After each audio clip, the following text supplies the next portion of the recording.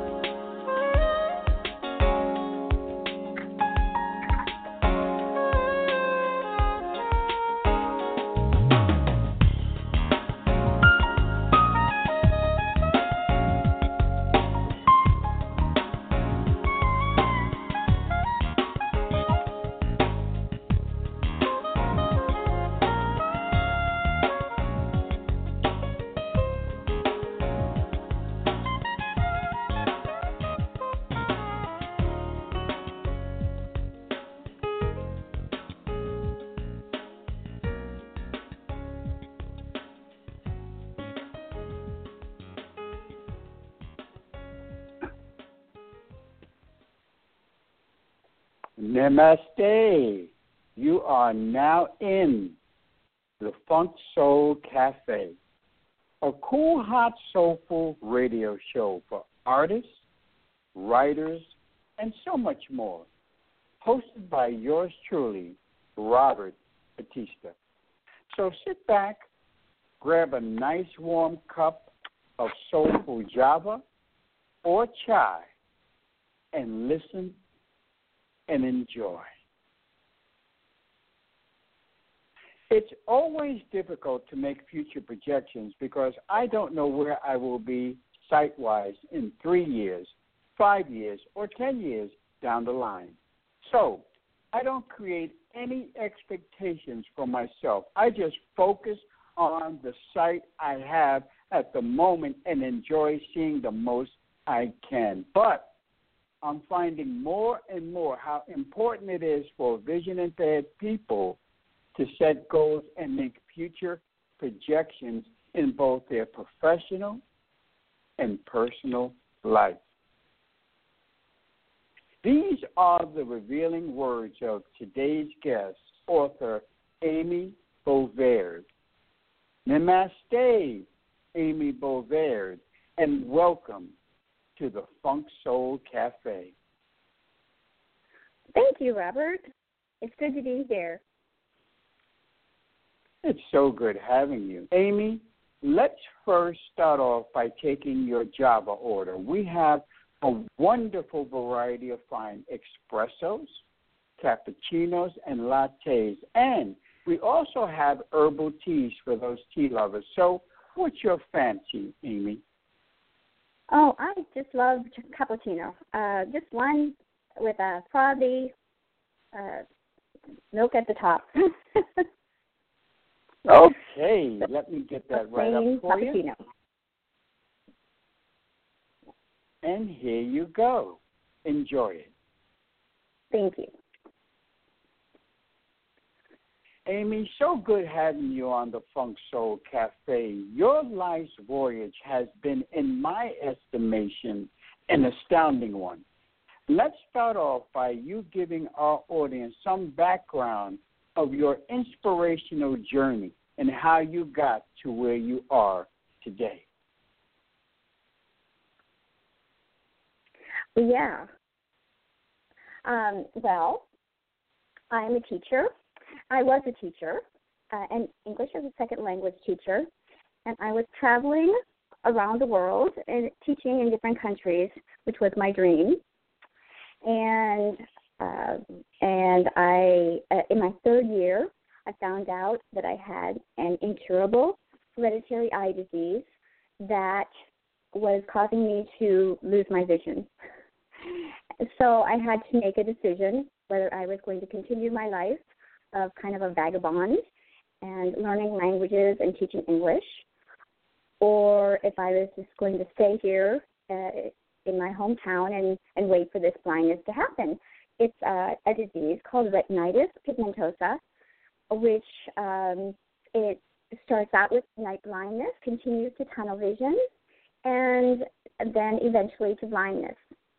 But the doctors couldn't tell me when that was going to happen. It could be it could be tomorrow, it could be 5 years down the line, or it could be later in my life. So I was kind of at a crossroads then. And I finally did decide to go ahead with a job I had taken in Indonesia. And I traveled for the next 20 years. So it was the right decision for me. So retinitis pigmentosa, is it hereditary? Did other people in your family have it? I mean, how, for lack of a better words, how did you get it? Well, it is hereditary, but no one in my family has it. It is, they say autosomal, which means that it could have been many generations down the line. We don't know anyone who has had it. So it took us all by surprise. And I was the lucky one. My parents both have it as a recessive gene in order for me to have it, to get it. So the doctors, the ophthalmologist, the specialist, retinal specialist, he told me it was 1 in 100,000 chances that I would have this with either no one else in my family having it. So it's been, kind of a learning experience for all of us. Wow, that is amazing. So your great career is that of an international teacher. Talk about how traveling and teaching abroad has shaped who you are as both a writer and a person. That it has done what? Talk about how your traveling and teaching abroad has shaped you as both a writer and a person. Well, all of the experiences that I've had somehow make their way into my writing, especially in the last 2 books, because in this book that I've written, as I've dealt with my vision loss, I tell stories about how I cope with it overseas in certain situations that have come up, and I've somehow overcome the obstacle that has presented itself. Because it's progressive, so the earlier it was only nighttime that was difficult, and then it got to be daytime, and then it got to be daytime in crowded places, and then it got to be going down the steps and limiting depth perception. So the challenges kept changing, and the people that I met in different countries, first of all, I didn't tell them, but I learned that if anyone has a vision problem, it's usually swept under the carpet. It's people don't know about it. People stay at home. So I got to kind of see how they view vision loss there, and kind of a few people I told, and see how it has changed their perception, because I have continued to live my life, on my terms. So. Sure. So, Amy, at what point in your life did you decide to write your first book, and why did you feel the need to do this? It was Mobility Matters, and it was because I was at a crossroads in my life. I had come back to the United States. My father had cancer, and I decided to stay home because when he passed away, my mother needed my help. I live in a very small town, and first I thought, okay, I'll be a writer, and I'll write about all my experiences. But it took me a while, a couple of years, before I could get that discipline. And I had taken a job actually as a Spanish teacher, and at 2 different schools, and I was running into everything. I was tripping over. Actually, people thought that I was drunk, and a friend of mine told me that I live in a small town, and if I don't want people to think that their teacher is drunk, if I don't want my students to think their teacher's drunk, then I better do something. So that whole journey, that year, was a really big, pivotal year in my life, and I sought out the help of the Bureau of Blindness and Visual Services, and all of a sudden I was catapulted into this quote-unquote blind world, And I had a trainer who was completely blind, one of the few completely blind mobility trainers in the United States. And I was like, oh my gosh, now everybody is going to think I can't see anything. And it was a huge, huge, huge adjustment, you know. So I wanted to, when I first started writing, I wanted to write about when I first started to lose my vision, but that's not the book that came out. The book that came out is How Did I Cope with That 1 Year? And that book, like, seemed to almost write itself. It was having the experiences where I had to cross streets blindfolded, really busy streets. I had to walk in my neighborhood with a blindfold and a cane. I had to be dropped off in the heart of and find a specific address. Those things were so foreign. It was like being in a foreign world, you know. And it was just, I was afraid of the word blind because I thought it meant that I had to stop living my life, you know, that I could just had to stay home. and I didn't really understand that my training actually enabled me to continue being independent. Right. So you decide to write Mobility Matters, Stepping Out in Faith, your first book. Did you have any training as a writer? Did you take any prior creative writing courses? Did you join any writers' groups, or did you just step out and just start writing? No, I joined a writers' group, 10 writers. It's a national, it's one from Pennsylvania, critique group. And I had also taken 2 correspondence courses, one from the Christian Writers Guild and the other one from another writer, Long Ridge Writing Group. So I had taken courses in those places, and I think that was my start. And I had also written, ghostwritten a book for somebody at that point. So you write and publish Mobility Matters, Stepping Out in Faith. How Yes. did this book affect the people who read it? What type of feedback did you get? Really, really positive. People didn't understand, first of all, that blindness, like me, I didn't understand it either, that blindness is a continuum, and that it's not like a light that you turn on and turn off. It's not like you're blind and sighted. And so Right. It was very, really insightful, I think, and I think it was inspirational in that every kind of obstacle I came across that year, I somehow went past it. And it was really, the book was when my faith walk met my real walk, my physical walk.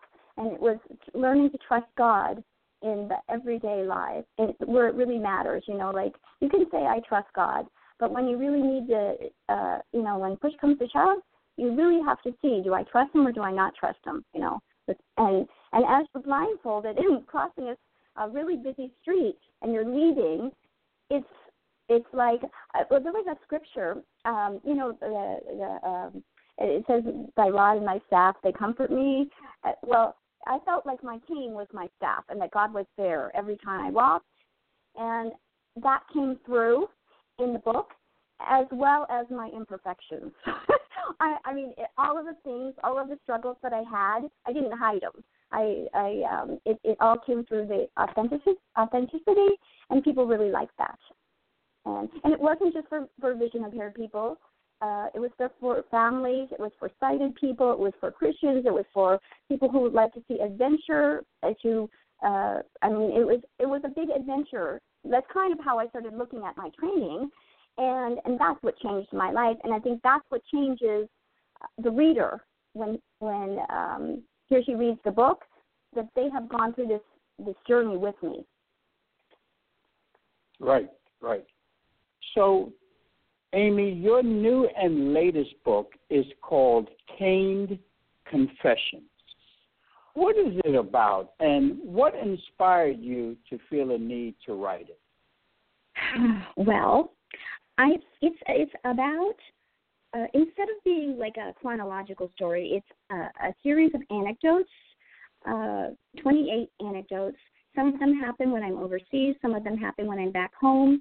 And it's really about adjusting to using a cane in everyday life, overcoming obstacles, and looking back and saying, "Wow, I did that." And that's kind of humorous how I did that. It started out because of my blogging. I was blogging frequently about the mishaps that I had with my cane. Mishaps meaning like sometimes when my cane, for example, if my cane hit something in the store, it might knock over a display.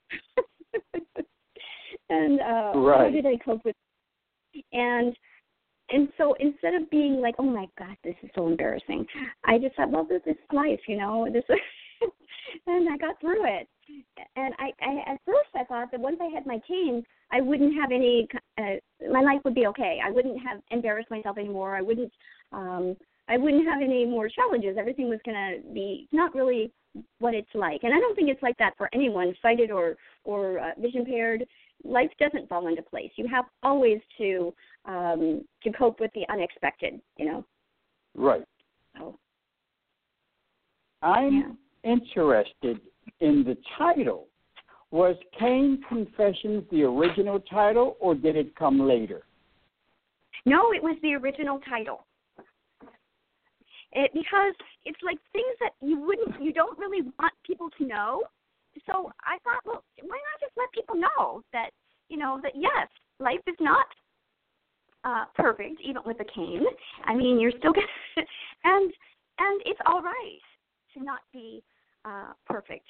And it's the more that you can share with these things that you go through, situations, the more that other people can relate and they'll be encouraged. And that was my purpose in writing it. I wanted to encourage and to enlighten people. So I chose the word confessions. That's why. Got it. It works, too. Very good. Very well. So, Amy, speaking of Cane Confessions and the anecdotes, you have graciously agreed to read from your book for us. Can you set up the piece before you read it? Yes. Just looking for the piece right now. Hang on 1 second. This is when I was under the impression I didn't need a cane if my area was familiar. And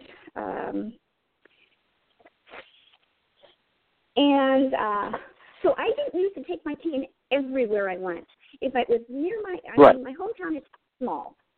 So I just thought, okay, well, I'll just take it where I'm not familiar with an area.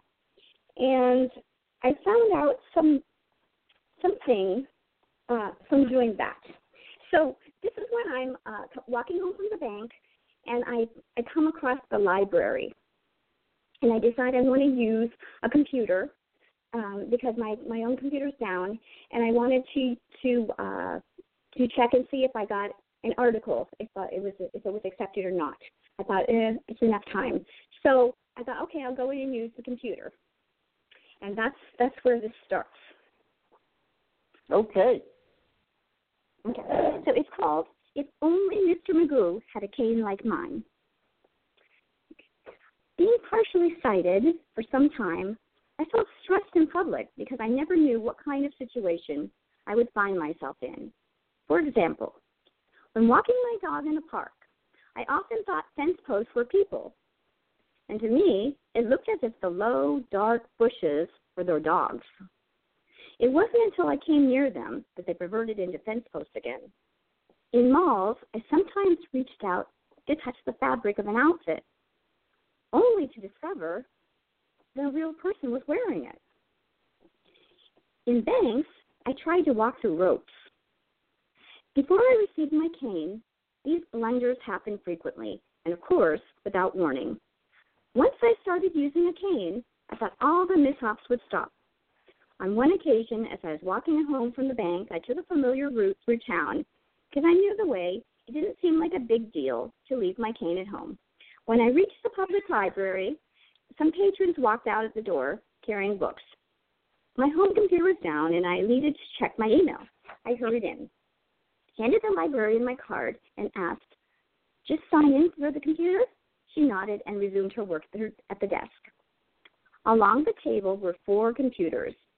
The farthest from me was available, so I picked up the clipboard, sign-in sheet, and neatly wrote my name and time on the first line. Before I could log on to the computer, the librarian came over and whispered something in my ear. Whatever she said was lost, that I had forgotten to wear my hearing aids. For the third time, when she raised her voice a little, I finally understood. "There are some more computers around the corner. Would you like to use one of those?"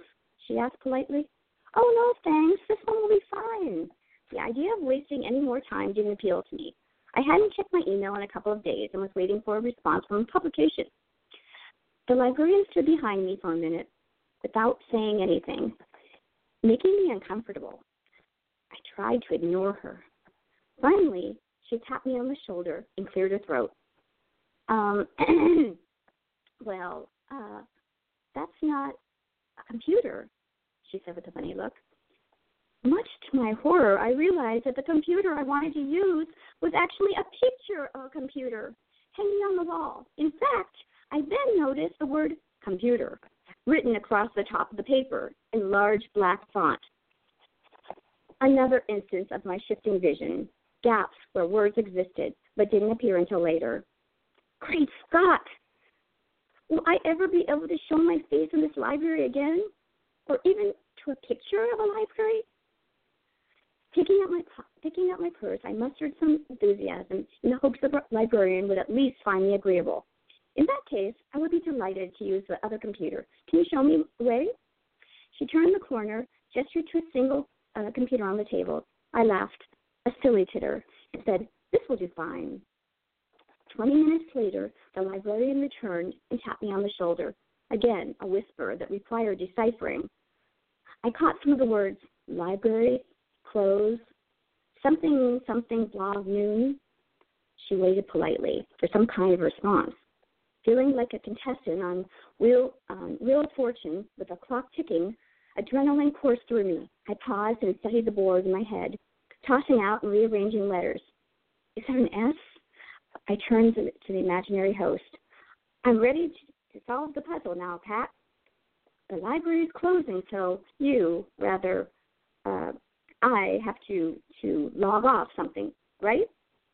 Vanna White, the librarian, gestured her approval and glided off as the letters dinged into place. Holding back a smile, I exited from Verizon and out of the computer altogether. The clipboard caught my eye. Should I sign out when I forgot to sign in? That was the rule, so I did both at the same time. The lights in the room dimmed momentarily. The 5-minute warning. Scrambling out of my seat, I pushed the chair and left. When I reached the librarian's desk, the need to explain about what happened earlier came over me. "Sorry, I can see, but I can't. Well, I usually have a cane. Like a blind one, not one for old people, the elderly. Well, not really blind, more vision impaired." I grimaced. Obviously, anyone who mistakes a sign on the wall for a computer is really blind in a Mr. Magoo kind of way. The librarian looked more confused than ever by my explanation as I waved goodbye and backed out of the building. The poor woman saw me enter and sign in without any problem. It looked like I had normal vision like everyone else. Partial sight is confusing that way. It betrays me when I least expect it to, so I have to be prepared with proof that my vision isn't what it appears to be. Having my cane with me would have explained why a picture of a computer looked like the real thing. I wouldn't have had to say a word. Trying to clarify low vision to others can often lead to complicated explanations. They say a picture is worth 1,000 words. I guess it depends on the picture and where it's placed.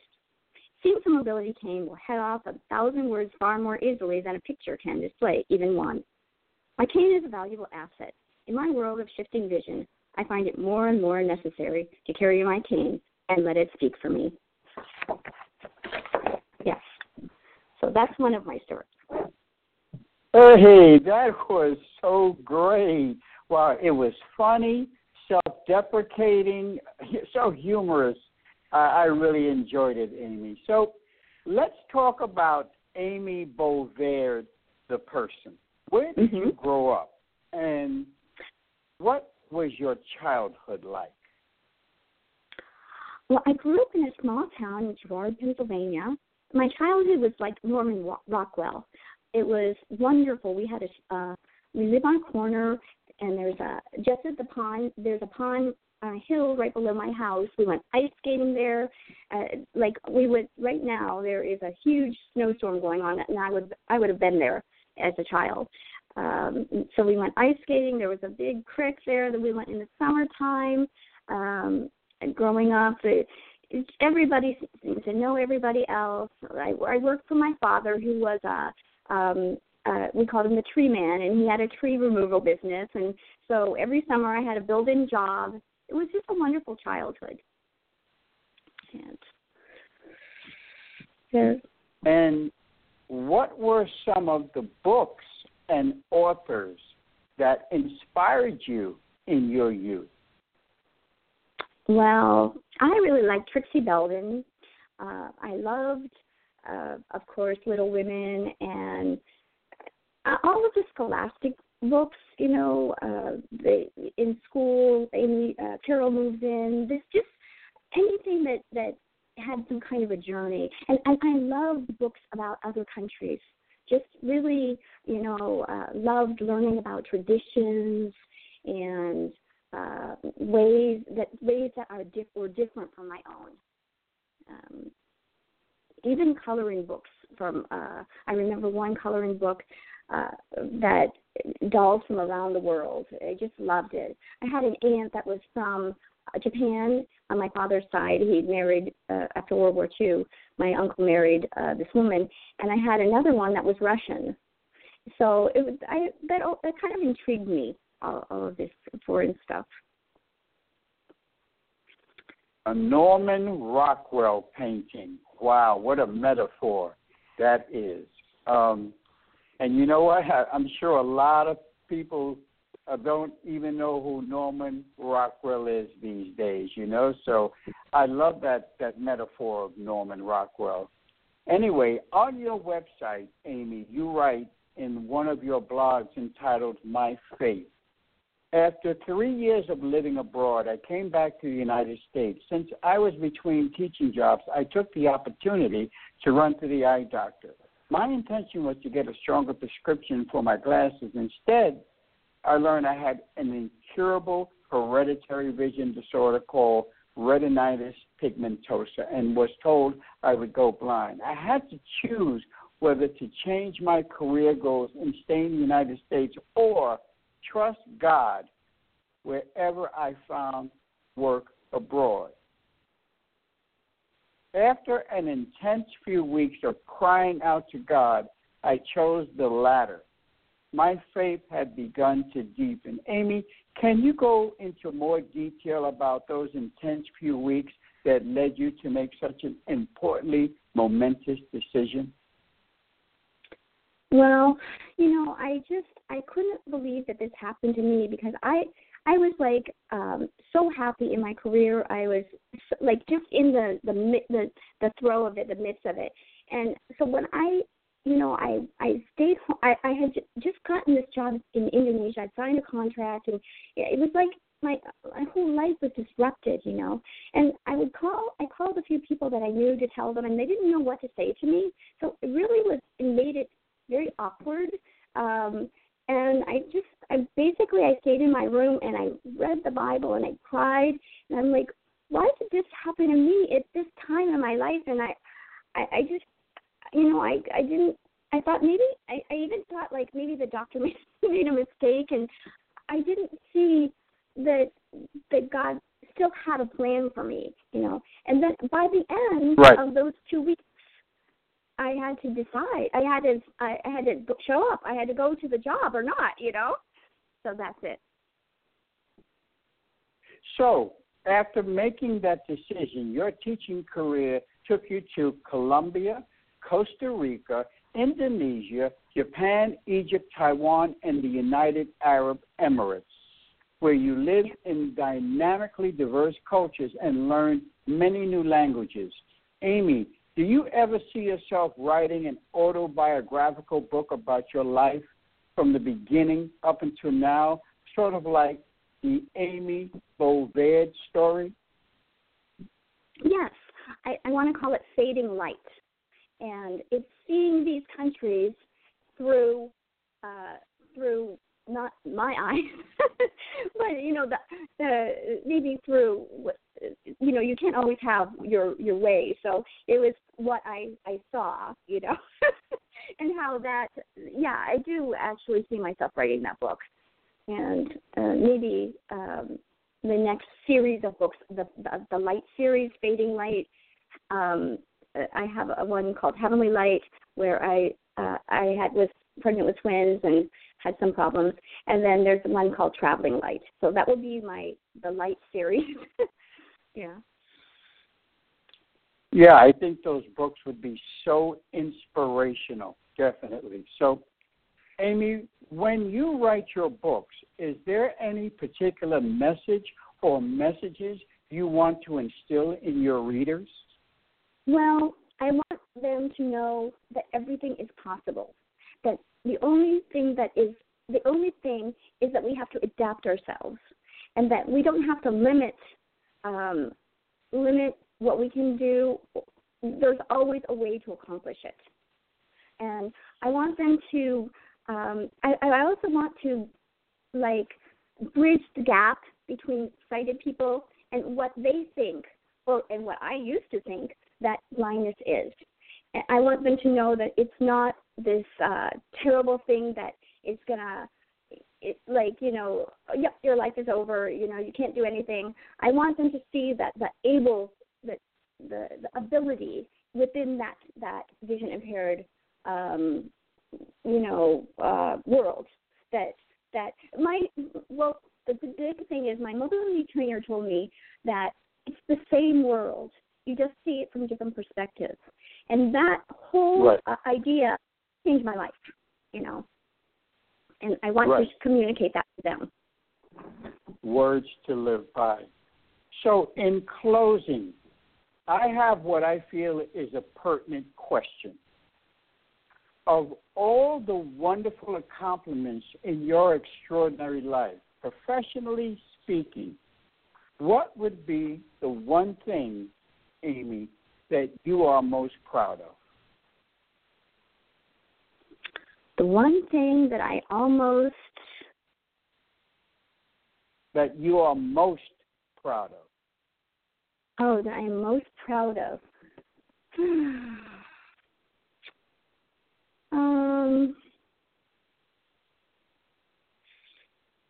I don't know if there's one thing. Keeping on, moving forward. That's what I'm proud of. That I don't let things hold me back, and that I think that I'm a very positive, uplifting person. So that I'm proud of the fact that I can keep adapting and keep things in perspective, and my humor. I'm really happy that I can have, and proud that I can have a good sense of humor. Yes, you do. So, what's next for Amy Bovaird? What other irons do you have in the fire coming up? More books? Yes. Yeah, more books. And I want to write a book about my father. He really shaped so much of my life. And he was an entrepreneur. And so I really want to write a book about his life. It's been 10 years since he passed away. And so I think it's about time. All the people in my town are asking me about this book. I'd like to do some work. I'd like to do some mission work. I want to connect also. In my launch just last month, I connected the Bureau of Lions and Visual Services, Lions Club, the 5 or 6 different groups, and the leader dogs, and a doctor, a lens, like a retinal specialist, and I want to connect people so that they can see the possibilities, and they can see that we're not alone on a journey. That there are always people to help. that there are always people to bring, to bring things together so that you're part of a whole affiliate, a whole network, and you're not alone, and you don't have to feel hopeless, So I want to work on those connections and like be that kind of encourager, That's a beautiful thing. So, Amy, how do people contact you to get your book? How do people contact you to just talk to you? Give out any websites or Twitter handles or email that you'd like. My website is amybovaird.com, and that's amybovaird.com. They can buy my books on Amazon, and I have audiobooks out. My audiobook just came out, I believe, for King Confessions, or if not, it will be out very shortly. And they can get that on audible.com, also Amazon.com, and iTunes, and I sell it on my website as well. And they can tune into my blog and see my daily adventures as well. I'm on Facebook as Amy Bovaird Author and Amy Bovaird. So lots of different ways. And can you spell your last name, please? Yes, it's B as in boy, O, V as in Victor, A, I, R as in Ralph, D as in Delta, Bovaird. Bovaird. Okay. This has been the Funk Soul Cafe with me, Robert Batista. One of the easiest ways to peer into my soul is to download and read my free microstory called My Baby Has No Name from Smashwords.com. My guest has been the wonderful author, survivor, and inspirational human being, and so much more, Amy Bovaird.